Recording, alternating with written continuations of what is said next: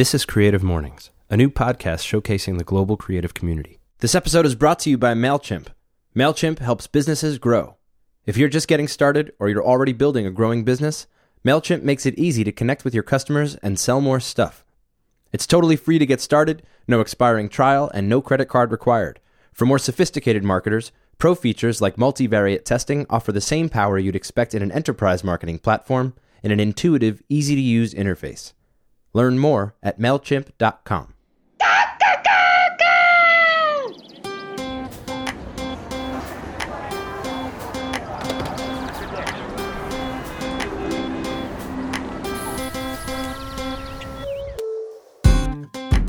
Hi folks, this is Matt and welcome to the Creative Mornings podcast. This week's episode is certainly a conversation starter. In April of 2014, Creative Mornings founder Tina Roth Eisenberg asked her friend Cindy Gallop to speak as part of a series on sex. Cindy is the perfect speaker for this topic, and you're going to find out why in a second. But first, while this episode may revolve around the dialogue of sex, or the lack thereof, the language that's used throughout could be viewed by some listeners as offensive, or even at the very least, just make you feel uncomfortable. And I want to give you fair warning should you be in the car with the kids or with your parents. Just keep that in mind. So with that out of the way, a short background. Cindy Gallop has put in 30 years working in brand building, marketing, and advertising. In 2003, she was named Advertising Woman of the Year, and Business Insider just a few years ago named her one of the 15 most important marketing strategy thinkers today, alongside none other than last week's speaker, Seth Godin. These days, she's an entrepreneur, with her primary focus on her startup, Make Love Not Porn. The lecture you'll hear on this episode goes into great detail about Make Love Not Porn's mission and the hurdles that her vision has faced and continues to face. Alongside her primary focus, to support herself, Cindy does paid public speaking and consultancy. And I've got her on the phone here, so let's let her take over. I consult very selectively, only for clients and brands who want to change the game in their particular sector. So you come to me for radical, innovative, groundbreaking, transformative. I don't do status quo. And so I like to sum up my consultancy approach as, I like to blow shit up. I am the Michael Bay of business. I love that. And in preparation for this episode, I came across ifwerantheworld.com. That's another startup of yours? Yep. Can you tell us more about that? Sure. So I actually have two early stage startups, which are both kind of accidents, but rather happily turned out to represent the two sides of me. So If We Ran the World reflects my professional side. It's my attempt to redesign the future of business. And Make Love Not Porn reflects my personal side, and it's my attempt to redesign the future of sex. If We Ran the World comes out of my belief that the future of business is doing good and making money simultaneously. Shared values plus shared action equals shared profit, financial profit and social profit. And what I mean by that is when brands and businesses come together with their consumers, their audiences, on the basis of values that you all share, which, by the way, is the most fundamental requirement for a good relationship in life as much as business. You will never truly bond with someone if you don't share the same values. So when brands and consumers come together around shared values, and when they are then enabled to collectively and collaboratively co-act on those values, to walk the talk together, you can then make things happen in the real world that will benefit consumers, benefit society, and benefit the brand and its business. So I was actually working on If We Ran the World when Make Love Not Porn blew up in a way that I hadn't expected. And I therefore had to back burner If We Ran the World to focus on building and growing Make Love Not Porn, because even I, superhuman as I am, cannot run two startups simultaneously. Make Love Not Porn is starting an important conversation that is way overdue.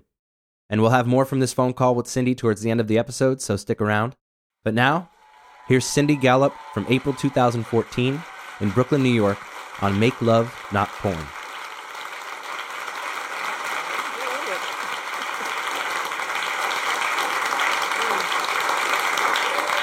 Thank you very much, guys. I'm thrilled to be here. I normally start a talk like this by asking if there is anybody in the audience who will be offended by the use of sexually explicit language.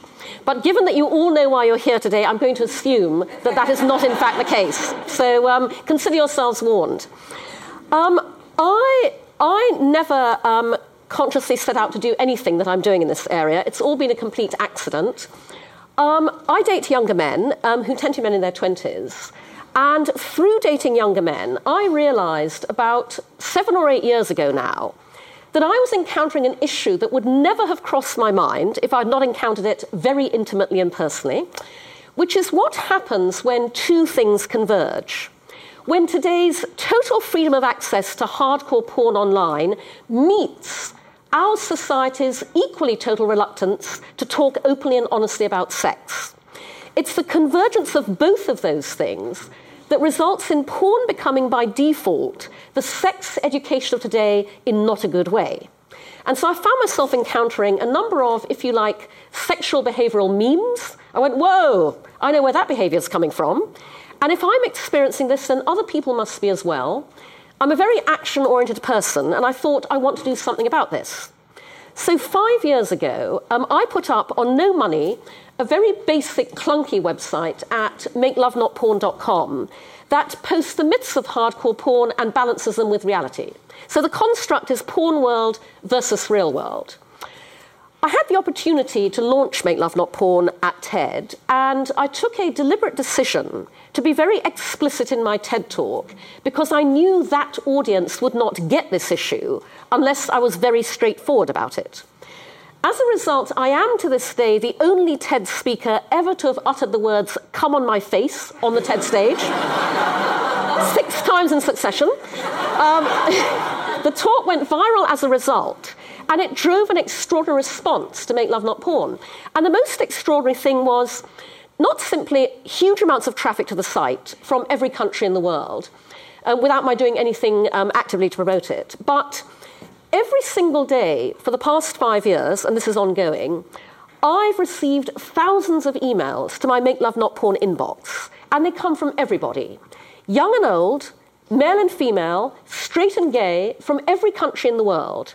And even before the actual website that I put up, what amazes people is simply the fact that I stood on the stage in public, I talked about, and I'm doing something about what everybody knows and nobody ever speaks about. And as a result, people feel able to tell me anything. They pour their hearts out to me on email. They tell me things about their sex lives and their porn-watching habits they've never told anybody else before. They write for advice. 15-year-old boys write for advice. 50-year-old women write for advice. And it was the sheer cumulative impact of those emails arriving day after day after day that eventually began making me feel that I had a personal responsibility to take this venture forwards in a way that would make it more far-reaching, helpful, and effective. So what I decided to do was, I have to really emphasize, Make Love Not Porn is not anti-porn. The issue isn't porn. The issue is the complete absence in our society of an open, healthy, honest, truthful conversation around sex in the real world, which, if we had it, would, among many other benefits, also mean that people would then bring a real-world mindset to the viewing of what is essentially artificial entertainment. So our tagline is pro-sex, pro-porn, pro-knowing the difference. And our message boils down to, very simply, talk about it. Talk about sex openly and honestly in the public domain, and talk about sex openly and honestly privately in your intimate relationships. And the reason that's important is because we all get very vulnerable when we get naked. Sexual egos are very fragile. People find it bizarrely difficult to talk about sex with the people they're actually having it with while they're actually having it. Because you are terrified that if you say anything at all about what's going on, if you comment on what's happening, you will hurt the other person's feelings, you'll put them off you, you'll potentially derail the encounter, you might even derail the entire relationship, but at the same time, you want to please your partner, you want to make them happy. You'll seize your cues on how to do that from anywhere you can. And if the only cues you've ever seen or been given are from porn, then those are the ones you'll take, to not very good effect. And so that's why we want you to talk about sex. And that's why what I decided to do, therefore, was to take every dynamic that exists out there in social media currently and apply them to the one area that no other social media network or platform is ever going to go, sex, in order to make real-world sex and the discussion around it socially acceptable and therefore just as socially shareable as anything else we currently share on Facebook, Tumblr, Twitter, Instagram. So, a little over a year ago, I and my brilliant team, and I have to give a big shout out to these guys, my two co-founders, Uni Chase, who's our user experience designer, Corey Innes, our CTO, and Sarah Beale, who is our wonderful Madam Curator, Community Manager and Curator.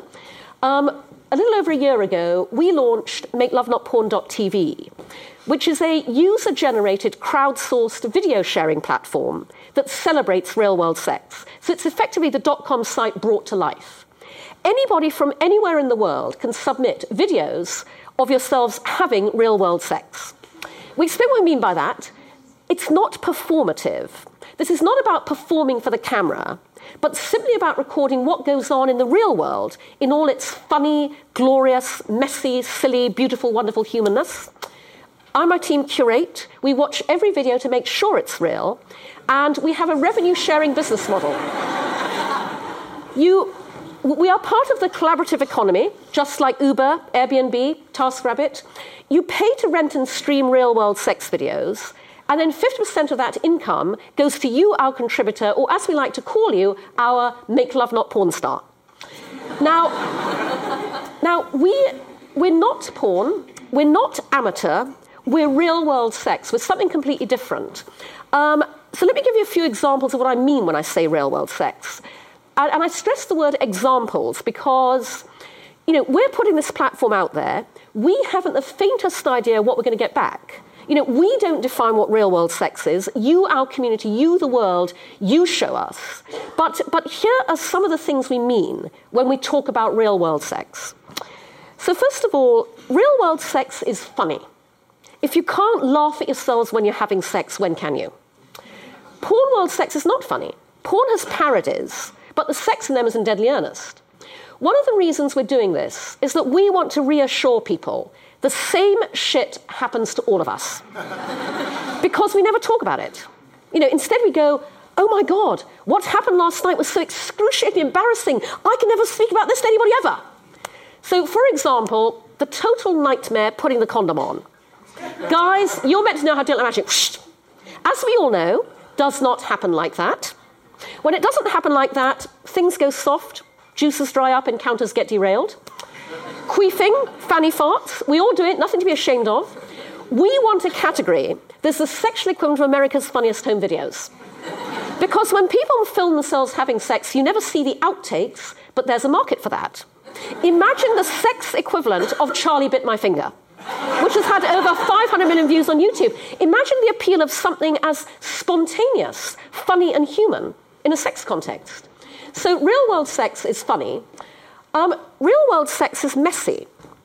It amuses me when people talk about porn as being dirty, because porn actually sanitizes sex. Porn's very clean. Nobody has hair. You never see anybody using lube, even though they get through gallons on set. You never see any of those nice, messy things that happen in real-world sex. So we want categories like period sex. You don't see that in porn. And as a result, very unfortunately, a myth has sprung up for too many young men and women today that goes, whoa, can't have sex during a period. Whereas actually when we're at our horniest. So, blood everywhere, bring it on. That's the real world. And then, very importantly, real-world sex is responsible. So in porn, either there are no condoms, or all of a sudden the condom's on. Jump cut, where did that come from? We actively invite the hottest, most arousing real-world sex videos that compete to eroticize condom usage. What's the hottest, most arousing way you can introduce a condom into the action, put it on, take it off, dispose of it? I have sex with condoms all the time. I want to watch my kind of sex, but I particularly want creative ideas for those awkward condom moments that we all go through. And if more of us had more creative ideas on how to make those awkward condom moments hot and arousing, there'd be a lot more safe sex happening, a lot less sexually transmitted diseases, and a lot less unwanted pregnancies. And so we see a huge gap in the market between porn with no condoms, sex ed in the classroom, roll the condom over the banana, it's all about preventing death, disease, destruction. We want to introduce a new socio-cultural meme, condom hot. Make condom hot love, not porn. Because, not only do condoms not have to get in the way of great sex, they can actually be an integral part of great sex. Now, unfortunately, you can't see this very well from where you are. This is where I wanted to show you what our site actually looks like. But we have many social agendas with Make Love Not Porn, and here are a couple of them. We have a very specific copy and design philosophy for the site. Unless you're actually streaming video, everything on makelovenotporn.tv is safe for work. This is the site where when somebody suddenly sits down next to you, you never have to slam your laptop shut. It's okay. It's Make Love Not Porn. Our criteria is literally, in everything, the copy, right down to the thumbnails we illustrate the videos with, that you could be on an aeroplane with Wi-Fi, you could have your laptop open at your seat to our site, there could be kids running up and down the aisle next to you, and as long as you're not streaming video, it's absolutely fine. Socially acceptable, socially shareable, real-world sex. Another agenda we have that we don't observe anybody really understanding or doing anything about is, because we don't talk about sex in the real world, we have no socially acceptable vocabulary with which to do so. The language of porn has rushed in to fill that gap. And that is not a good thing on many fronts, but not least because, as you would expect, in an industry that is male-dominated at the top, the language of porn is predominantly male-generated. So the person who coined the term finger blasting didn't have a vagina. Because if you have a vagina and you hear the term finger blasting, you want to cross your legs. The person who coined the term getting her ass railed never got his ass railed. Pounding, banging, hammering. So what we're doing at Make Love Not Porn is that we are building a new vocabulary for real-world sex. We tag our real-world sex videos completely differently to the usual porn drop-down menu of anal, Asian, hairy, cream pie, whatever. We tag our videos with terms like juicy, succulent. Our term for oral is downtown. Our tag for anal is deliberately derived from the recipient's experience of anal. We tag our anal sex videos, ow, ow, ow, hey now. And we're doing this because we want you to take this language and use it beyond our platform in the real world. Because this is language that you can use to talk about sex without having to feel embarrassed about what's coming out of your mouth, without having to be worried about who overhears you in the bar or the coffee shop. And it's language you can use in bed to ask what you want in a gender-equal way and in a very positive and celebratory way. So those are just some principles of design and philosophy. Now, in amongst those thousands of emails that I mentioned I receive, were, much to my surprise when this first began happening 5 years ago, a whole lot of emails from people in the porn industry. Specifically, Generation Y in porn, millennials, 18 to 30-year-olds. Because Gen Y in porn is like Gen Y anywhere else. They're entrepreneurial, they're ambitious, they're questioning and challenging the old world order, and they want to be a part of the new. And so I found that 20-something porn stars and porn directors were reaching out to me of their own volition, saying, we love Make Love Not Porn. We want to help. As a result, I have a lot of friends in the porn industry, and they're helping us with our venture. We have a category on Make Love Not Porn where porn stars get to post the sex they have off camera in the real world. Because porn stars have real-world sex too. That is completely different from the sex they have on camera. So my gay porn star friends, lesbian porn star friends, straight porn star friends are sharing the sex they have in the real world, in their real-world relationships, and they talk in our videos about the difference between that and what they do on camera. Generally speaking, the porn industry is very interested in and supportive of what we're doing. We launched first the year before last in private, closed invitation-only beta. And when we were just 2 weeks old, we were on the front page of XBiz, which is the adult industry's biggest trade journal, with a headline that said, Cindy Gallop's new website takes aim at porn status quo. I give the porn industry full credit for having seen the disruptive potential of what we're doing before the tech and business community and the rest of the world ever did. Some other people got very excited about what we're doing around the same time. We're a global platform. And these are quotes from a couple of Italian publications. So L'Espresso said, and the Italians get very overexcited generally, goodbye YouPorn, hello Make Love Not Porn. This site, if successful, has the potential to topple the giants of the industry like YouPorn. Today in Italy said, hello YouPorn, Make Love Not Porn comes and will make you crazy. The website is still in beta. It promises to change forever the world of online pornography. Now, it was very nice to get that sort of coverage at only 2 weeks old when we were private and nobody could see what we were doing. That's not strictly accurate. We are not going up against porn. We occupy a very different role to porn. We're not simply masturbatory material. We are that too, very happy to be that. But we loved it when one of our members summed it up. This is a young man who said to us, watching porn makes me want to jerk off. Watching your videos makes me want to have sex. We're like any other social media platform. We're about connecting people.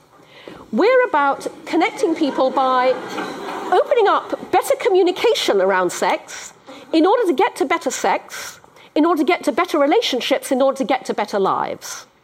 And ultimately, you know, what Make Love Not Porn is it's a badge brand. Ultimately, I support Make Love Not Porn. I'm a member of the Make Love Not Porn community to be shorthand for I'm good in bed. And I'm good in bed in the real world sense. I know what real world sex is, and I'm a better lover because of that.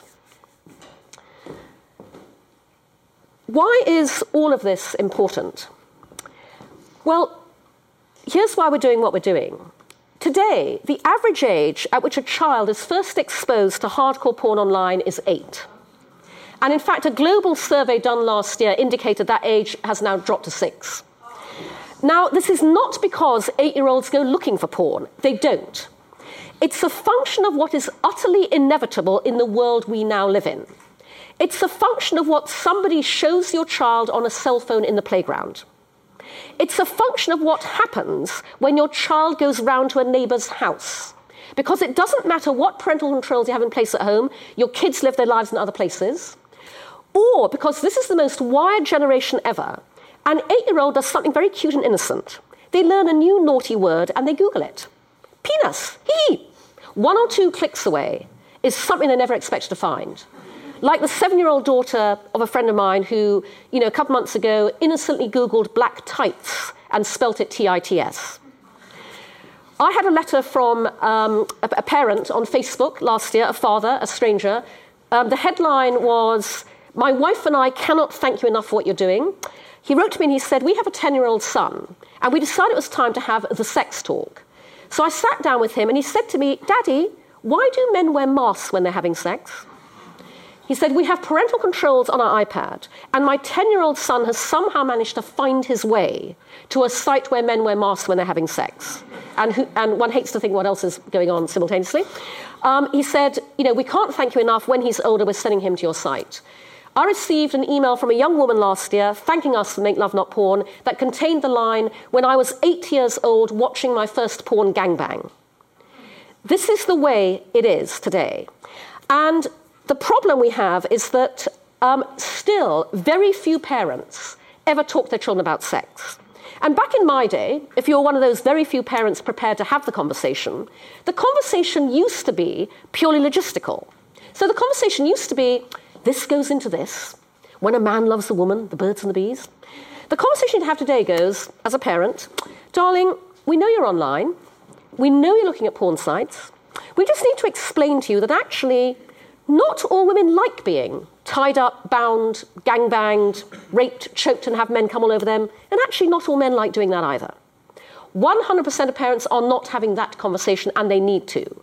All of this starts in the home. You cannot begin talking to your child about sex too early.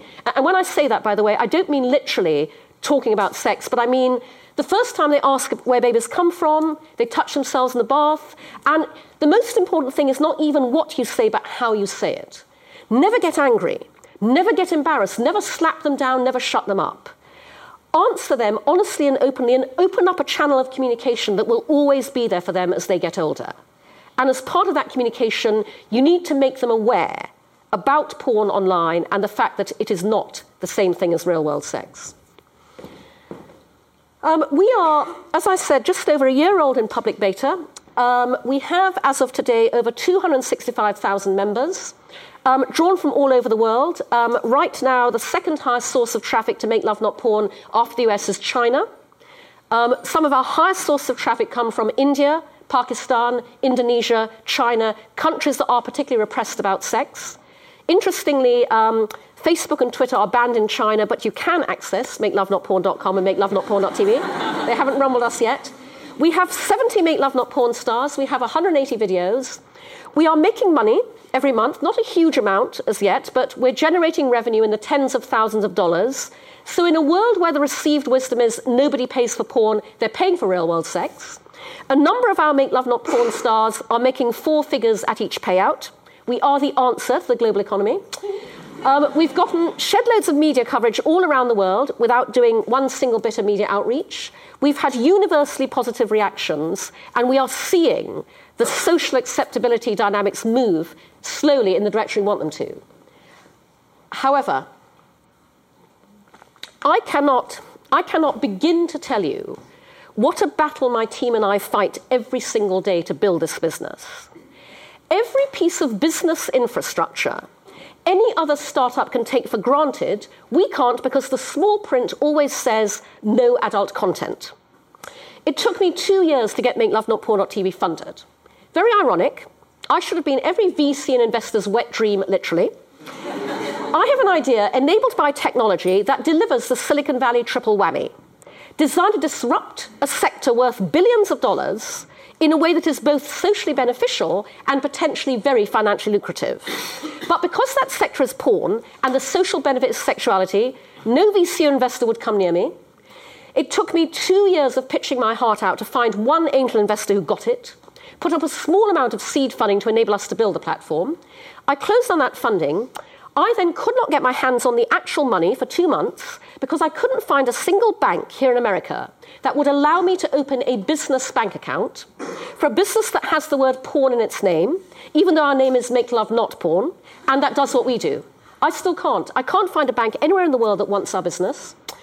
Our single biggest operational challenge is putting a payment system in place. Because we're adult content, PayPal won't work with us. Amazon won't. We can't process mainstream credit cards.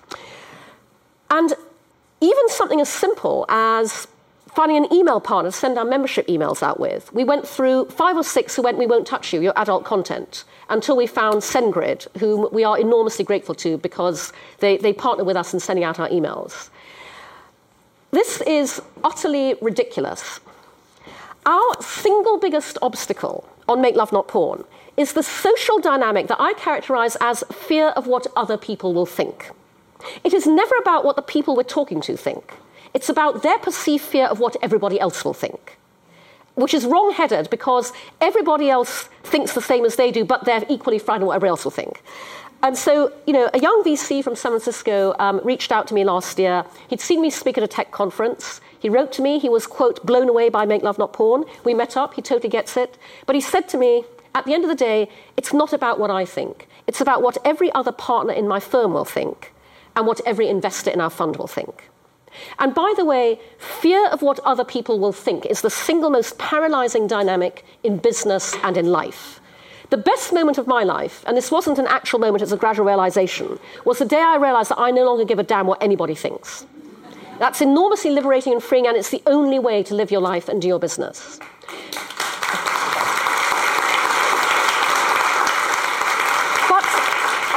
But for us, this is a huge problem, and it's not just a problem for us, because the answer to everything that worries people about sex and porn is not to shut down, censor, clamp down, block, repress, it's to open up. Open up the dialogue in the way that my team and I are doing. Everything we do with Make Love Not Porn is about creating social sexual currency to make it easier for everybody to talk about sex. Open up to welcoming, supporting, and funding entrepreneurs who want to disrupt this world for the better. Open up to allowing people like me and my team to do business on the same terms and conditions as everybody else. And that's why I have a whole tranche of work I do that is demonstrating to the business and tech community that the next big thing in tech is changing the world through sex. Because I realized very quickly that we have to pave our own way. We have to break down the business barriers in our path if we want to build and scale our venture to $1 billion business, which we fully intend to do. And so I'm in the Steve Jobs business of reality distortion. Reality tells me I can't scale my startup in the way that I want to. I'm going to change reality. And so, I curated a track at Social Media Week New York back in February on changing the world through sex. I organized Sex Tech Shark Tank, a series of sex tech demos from other entrepreneurs operating in this area to a lineup of VCs and investors. I had a panel called No Adult Content, where I and other entrepreneurs in this area talked about the barriers we face with banking, finance, payments, every one of which is a disruptive business opportunity in itself. We had a panel called Designing Intimate Interfaces, which Uni, my co-founder and our UX lead, was on, because when you design interfaces for this most sensitive area of people's lives, it's a whole different thought process and design process. I presented Eat24's brilliant case study on how to advertise on a porn website, and I had a panel called Changing the World Through Sex in Popular Culture, because this isn't just about what we're doing. It's about the fact that we need more open, healthy, honest, authentic depictions of sex in Hollywood, television, music videos, publishing, literature, everywhere, to balance out the fact that we don't talk about sex and people are only getting their information from one place. And by the way, I regularly hear the argument that goes, but surely everyone knows that porn is fantasy. Come on. Thinking that porn is real sex is like thinking that you can learn about driving from the Fast and the Furious. Here's a difference. From the moment we're born and as we grow up as kids, we are taught about driving and traffic. We are taught to look both ways when we cross the road. We drive in cars with our parents. We know that you can't drive until you've qualified. We learn the rules of good driving. When we're old enough, we take driving lessons. We obey the rules of the road. We talk every single day about driving. We never talk about sex. That's the difference. And the reason it is particularly important for the tech and business community to understand this is because I bring a very unique perspective to the porn industry. I bring a business perspective. And it's unique not because I'm special in that regard, but because the people whose brilliant brains populate the pages of the Harvard Business Review have no interest in turning any of that brilliance on the adult industry. And they should, because people don't realize how much everything we're worried about is actually driven by business issues that require business solutions. So porn is like any other industry that I study as a business consultant.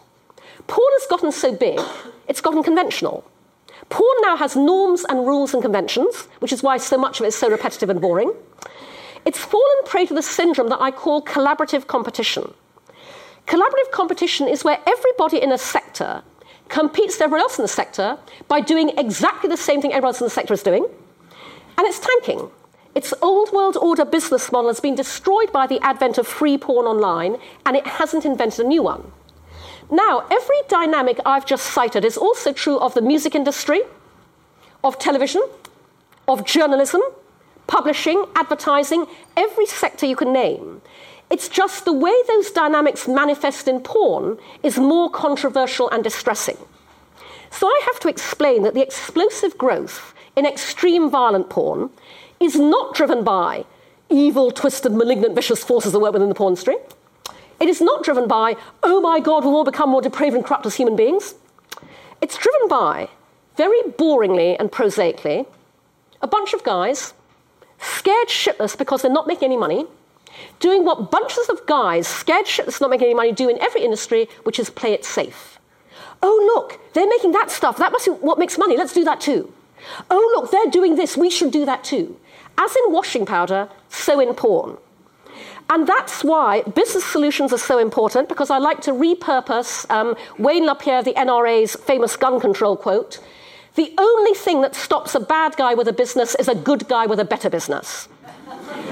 And that's why we were absolutely thrilled to see last week the most wonderful article on us written by C.V. Harquail, whom I believe is here today. C.V., are you in the audience? I think she was going to try and come, but she's a consultant academic, and she has written an entire article about Make Love Not Porn as a business. And we're thrilled about that, firstly because a lot of the coverage of us defaults to the sex and salaciousness, and people don't understand what a disruptive business strategy and business model we chose to achieve our social mission. And secondly, I was blown away by her article because while she interviewed me a few years ago about my other startup, If We Ran the World, I've never spoken to her about Make Love Not Porn, and we had no idea at all that she was writing this piece. And she says in it, no startup challenges our norms about appropriate business more than Make Love Not Porn. Make Love Not Porn rents videos, but it sells social change. Make Love Not Porn is not only changing how we think about sex, it's changing how we think about business. And it's an enormously perceptive piece, which I would urge you all to read. I will retweet it again after this talk. But the reason that's important is because my other startup, If We Ran the World, which gets a lot less airtime and which I've had to back burner in order to build Make Love Not Porn, is about the fact that I believe the business model of the future is shared values plus shared action equals shared profit, financial profit and social profit. When brands and businesses come together with their consumers and their audiences on the basis of values that you all share, which, by the way, is the most fundamental requirement for any good relationship in life as much as business, and when you then act on those values together, you can create impacts in the real world that benefit consumers, benefit society, and benefit the brand and its business. If We Ran the World is co-action software that enables brands and their audiences to do that, and I designed Make Love Not Porn's business model around that principle. And so one of the things that I would also just highlight on this is if you find what I'm doing with Make Love Not Porn intriguing and interesting, here's what I want you to take away from it. This is what a venture concepted by a woman, co-founded by two women and a man, and built by a tech team that is more female than male looks like. Different. Women innovate. As I like to say, women challenge the status quo because we are never it. The day we have a porn industry that is 50-50 equally informed, influenced, designed, managed, and led from the top by women as well as men, that therefore 50-50 equally targets its product, its output, just as much at women as well as men, as opposed to currently mistakenly thinking that men are the only audience, and that therefore, very importantly, makes 50% of its money out of women just as much as men, is the day we have a porn industry that looks very, very different. More innovative, more disruptive, more creative, and a better industry overall. And exactly the same goes for every other industry. And so I want to ask all of your help. I have no pride. I appeal for help everywhere I go because it's so bloody difficult building this business. In the first instance, please, every one of you in this room, sign up to MakeLoveNotPorn.tv, rent one video. That'll really help us straight away. I depressingly have to caveat this with don't sign up immediately following this talk, because just before I came out this morning, we have a glitch on the sign-up front. Give us time to sort it. Sign up tomorrow. Hang out with us at the weekend. Always a good time. If any of you know anybody who might be interested in investing and funding us, please let us know, because just so you know, while I've explained why institutional investment is close to us, fear of what other people think, here's why angel investment and crowdfunding are both very difficult options for us. With angel investors, any other startup can target. They can go, with individuals, so-and-so has publicly stated they want to invest in clean tech. So-and-so has a portfolio of investments that shows that they're interested in this area. Sex is the one area where you cannot tell from the outside what anybody thinks on the inside. And that's why I promote Make Love Not Porn all the time and put it out there, because I have to rely on something that we put out there resonating with somebody who will then reach out to me. And just to explain too, because people regularly say, Cindy, what about crowdfunding? Well, Kickstarter won't take adult content, as is the case with a number of these platforms. But more importantly, successful crowdfunding requires a very large number of people willing to rally very publicly around something and very publicly invite lots of people in to rally around it too. People will very willingly publicly rally around a piece of hardware, a video game, a movie concept. They will not publicly rally around anything to do with sex. Fear what other people think. I see that in my social media feed every day because I'm a Facebook and Twitter addict. I tweet about all sorts of things, tech, business, feminism, advertising, sex, Make Love Not Porn. And my posts and tweets about Make Love Not Porn and sex are never retweeted and shared at the same level that everything else I put out there is. And I know this having spoken to friends who've said to me, you're absolutely right, Cindy. I'm a parent. I support everything Make Love Not Porn is about. I read all your posts. I don't retweet them and share them with my followers. Again, that's what we're up against. And so if any of you know anybody who's interested in funding us, if any of you know anybody who owns a bank, because that's a level we have to go in at. Anybody who owns a credit card processing company, we would love to hear from them. And we would just appreciate all the help and support that any of you can give us in really taking our social mission forward and being able to build and grow this business, because I hope you realize from everything I've said how enormously important it is. And so I want to end there, and I would love to take any questions and any comments any of you have. Thank you very much. Cindy took a couple of questions from the audience, and we'll get to those in a second, as well as the rest of our phone conversation. But first, let's take care of some business. This episode is also made possible by InVision, and when it comes to tech stuff, I am not the brightest guy, but the director of user experience at Vice, Jessica Brown, is here to make me smarter. Totally. InVision is a way to share and discuss designs with stakeholders, users, basically anyone who has an interest in the products that are being designed. It's a really helpful tool to see, how designs are progressing, have conversations around them. Right. So say I work with you at Vice and I'm not on the technical side of things, but I want to know how the new mobile app is looking.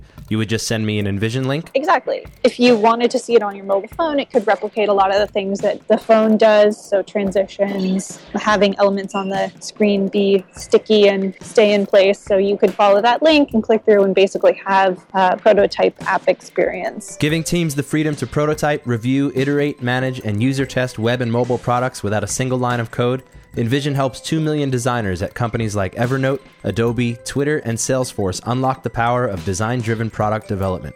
Do I sound like I know what I'm talking about? Follow the company on Twitter at InVisionApp. The first question Cindy Gallup took from the audience asked if she sees any similarities between the battles that Make Love Not Porn is facing compared with the battle to legalize marijuana. You're absolutely right. That's a very direct parallel. It's legal, but nevertheless, a whole range of services, particularly financial institutions, won't work with those producers. So it's very similar. And by the way, guys, I will just explain at this point, because I regularly get asked this. We can't work with adult industry-specific partners in the area of finance and payments. And the reason for that is because, first of all, the single most important thing about any business partner we work with is that before anything else, they have to get what we're doing, believe in it, support it, and want to help make it happen. Otherwise, it's just too difficult to work together. When I talk to adult industry partners, their reaction is, yeah, social mission, social values, you're porn like all the rest. And we can't work well with somebody who's coming from that perspective. But also, importantly, they don't support our business model. So we share our income 50-50, net a small amount to cover hosting and transaction fees for each video rental. That means that we need transaction fees to be as low as possible, mainstream rates, 3.5%. For all the reasons I've outlined, because the adult industry has nowhere else to go, the rates with those providers are extortionate. And they're usually predicated on cash flow. So they go, if you put $0 to so many $1,000 through us a month, 15%, then it gets marginally better the more money you put through. And the third reason, by the way, rather ironically, is that we are too high risk for them. So I literally had an adult payment division say to me, you're a startup, no track record, no cash flow, no funds, no assets. You are too high risk for us to work with. And so that's why, unfortunately, that area doesn't offer any solutions.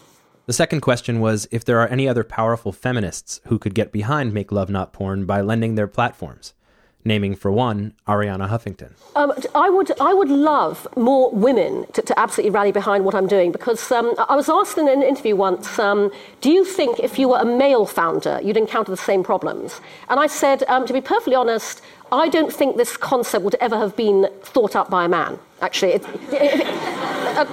Fair enough, guys? I think, I haven't broached this with Arianna. Love somebody to do so, but you would be surprised how many people fear of what other people will think kicks in with, and that's what they don't want to. They are worried needlessly about alienating part of their own franchise or audience, and I say needlessly because I think one of the reasons MakeLoveNotPorn.com, the original basic site, generated and continues to generate such a massive response is because it's a manifestation of me. And what I mean by that is it's very simple, very straightforward, down to earth, truthful, honest, open, utterly non-judgmental, and it has a sense of humor. We never get to have conversations about sex within those parameters, and when we do, the floodgates open. When you understand what we're doing, nobody can argue with what we're doing. I've spoken on Christian fundamentalist radio shows where they totally get it when I talk about it, and they absolutely endorse it. And so fear of what other people think is utterly needless, but it's extraordinary how entrenched it is for so many people, which is our barrier there. If anybody can help us break through that barrier, again, we would love that help and assistance. Okay. For more on this theme and to browse the complete archives, you can go to creativemornings.com. I still had a few questions for Cindy myself before getting off the phone. Mainly, since this took place in 2014, have you seen any progress in regards to Make Love Not Porn and the hurdles you faced then? So there are two answers to that, Matt. And the first is enormously encouraging, and the second is enormously depressing. Okay. So the enormously encouraging factor is that, our mission with Make Love Not Porn is one thing and one thing only, to help make it easier for people to talk about sex in order to socialize sex and make real-world sex and the discussion around it socially acceptable, and therefore ultimately just as socially shareable as anything else we share on, Facebook, Tumblr, Instagram, Twitter, etc. We have absolutely seen the social acceptability needle moving in the direction that we want. And incidentally, Matt, I would love our audience to be aware that, frustratingly, I can only provide anecdotal evidence for this because nobody is funding any form of analytics or industry-wide measurement in this area. And so I can't point to data and statistics and, quantitative measurements of the impact we're having. What I can tell you is that, we get emails every single day from our community. We get ongoing media coverage all around the world without doing one single bit of media or PR outreach ourselves. And so we are more and more in the mainstream media, and there is more and more interest and enthusiasm for what we're doing in the realm of social sex. At the same time, however, and this is particularly frustrating when it comes to actual growth and scaling of Make Love Not Porn, all of the business obstacles that I talk to the Creative Mornings audience about have not gone away and continue to persist. Unbelievable. No, it absolutely is. And so that's why what I have done in the past couple of years is I have redoubled my efforts to do what I always advise other entrepreneurs to do, which is when you have a truly world-changing startup, you have to change the world to fit it, not the other way around. I would love to do what any tech startup would normally, which is point to significant growth in the past couple of years. But because of all the obstacles we battle and because I still have not been able to secure the funding I'm looking for, what I have to say to the audience is what I say to my team every year, which is that, quite frankly, Matt, our biggest achievement is we're still here. Right. In a world where startups go under every day, given all the obstacles we face, quite frankly, it's a major achievement. Make Love Not Porn is still going. And so I would like to give us full credit for that. Absolutely. One thing I found to be most important in your mission is the education aspect. I'm living proof of this generation that went through the awkward elementary school mandatory sex ed class that maybe happened once. Yep. And other than that, like what, HBO's Real Sex? Oh yes, which we all watched fervidly back in the day. Right. And the internet was not a thing. And even at the beginning, the accessibility of porn was nowhere near what it is today. And so this education for younger people, I think, is too important to be avoided because of this fear of what other people think. No, exactly. And one of the things we want to raise funding for is to build out a component of Make Love Not Porn that is what I characterize as the Khan Academy of sex education. Khan Academy tutors on every other topic under the sun except this one. And so we want to build out a component of Make Love Not Porn that is Make Love Not Porn Academy. I've bought the URL. Which is concepted along exactly the same lines as MakeLoveNotPorn.tv. User-generated, crowdsourced, curated, revenue sharing. And what I mean by that is, this is where we would build and open up part of our platform and invite global sex educators from all around the world to submit to us their materials, videos, books, tools, papers, coursework, comic strips, anything that they create that is sex education. We would curate these materials. We would publish them segmented by age appropriateness. So, if you're a parent going, oh my God, my 7-year-old just asked about this, what do I do? You can go here. If you're a teacher, but because teachers write to us all the time, along with parents, teachers don't have the materials to use in their classrooms to talk about this issue. If you're a teacher of the class of 12 to 14-year-olds, you can go here. If you're an adult who wants to learn more, you can go here. We will charge to, subscribe, download, bulk buy if you're a school, and we will split the revenue 50-50 with its creators in exactly the same way that we do with our Make Love Not Porn stars. Because currently, nobody goes into sex education to make money, and I would like to change that, because sex education is enormously valuable work, and society and our educational system does not reward people who are passionate about and committed to and want to do sex education. Well, I wish you luck with that, because it sounds like a huge step in the right direction. Oh, thank you. And we have one last question for you before you go, and it's how we end every episode of the podcast. The question is, how do you challenge yourself creatively? I guess I would say that I don't have to challenge myself, because I am challenged creatively every single day. In order to build a sex tech startup, you have to get enormously creative about everything, because everything is a problem. To keep my startup alive, to grow it in a world that is utterly hypocritical about the fact that we all have sex, we all enjoy it, and yet we refuse to do anything to support and fund the people who want to help us change the world through sex for the better.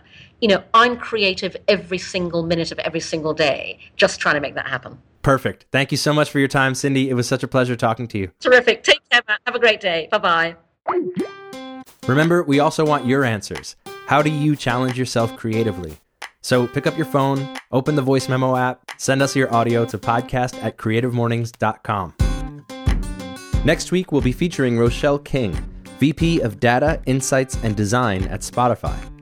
Rochelle spoke on the topic of conflict at Creative Mornings Stockholm as part of a series on work. Okay, so I don't know how many of you are like me, but when I have a really great idea, I have to just go find someone to share that idea with. And if I'm totally honest, I usually find someone who's a kindred spirit. But in reality, this is the best time for you to actually seek out your enemy and share your idea with them. Our thanks to Cindy Gallop and everyone at Creative Mornings. This episode was produced and edited by S. Mateo, with sound engineering, mixing, and original score by Devin C. Johnson at Little Library Studios in collaboration with S. Mateo Music. This week's Rooster comes courtesy of Ibrahim in Tijuana, Mexico. Follow us on Twitter at Creative Morning. Remember, it's singular. And use hashtag PodcastCM when you tweet at us. For a complete archive of talks or just to get involved, go to creativemornings.com.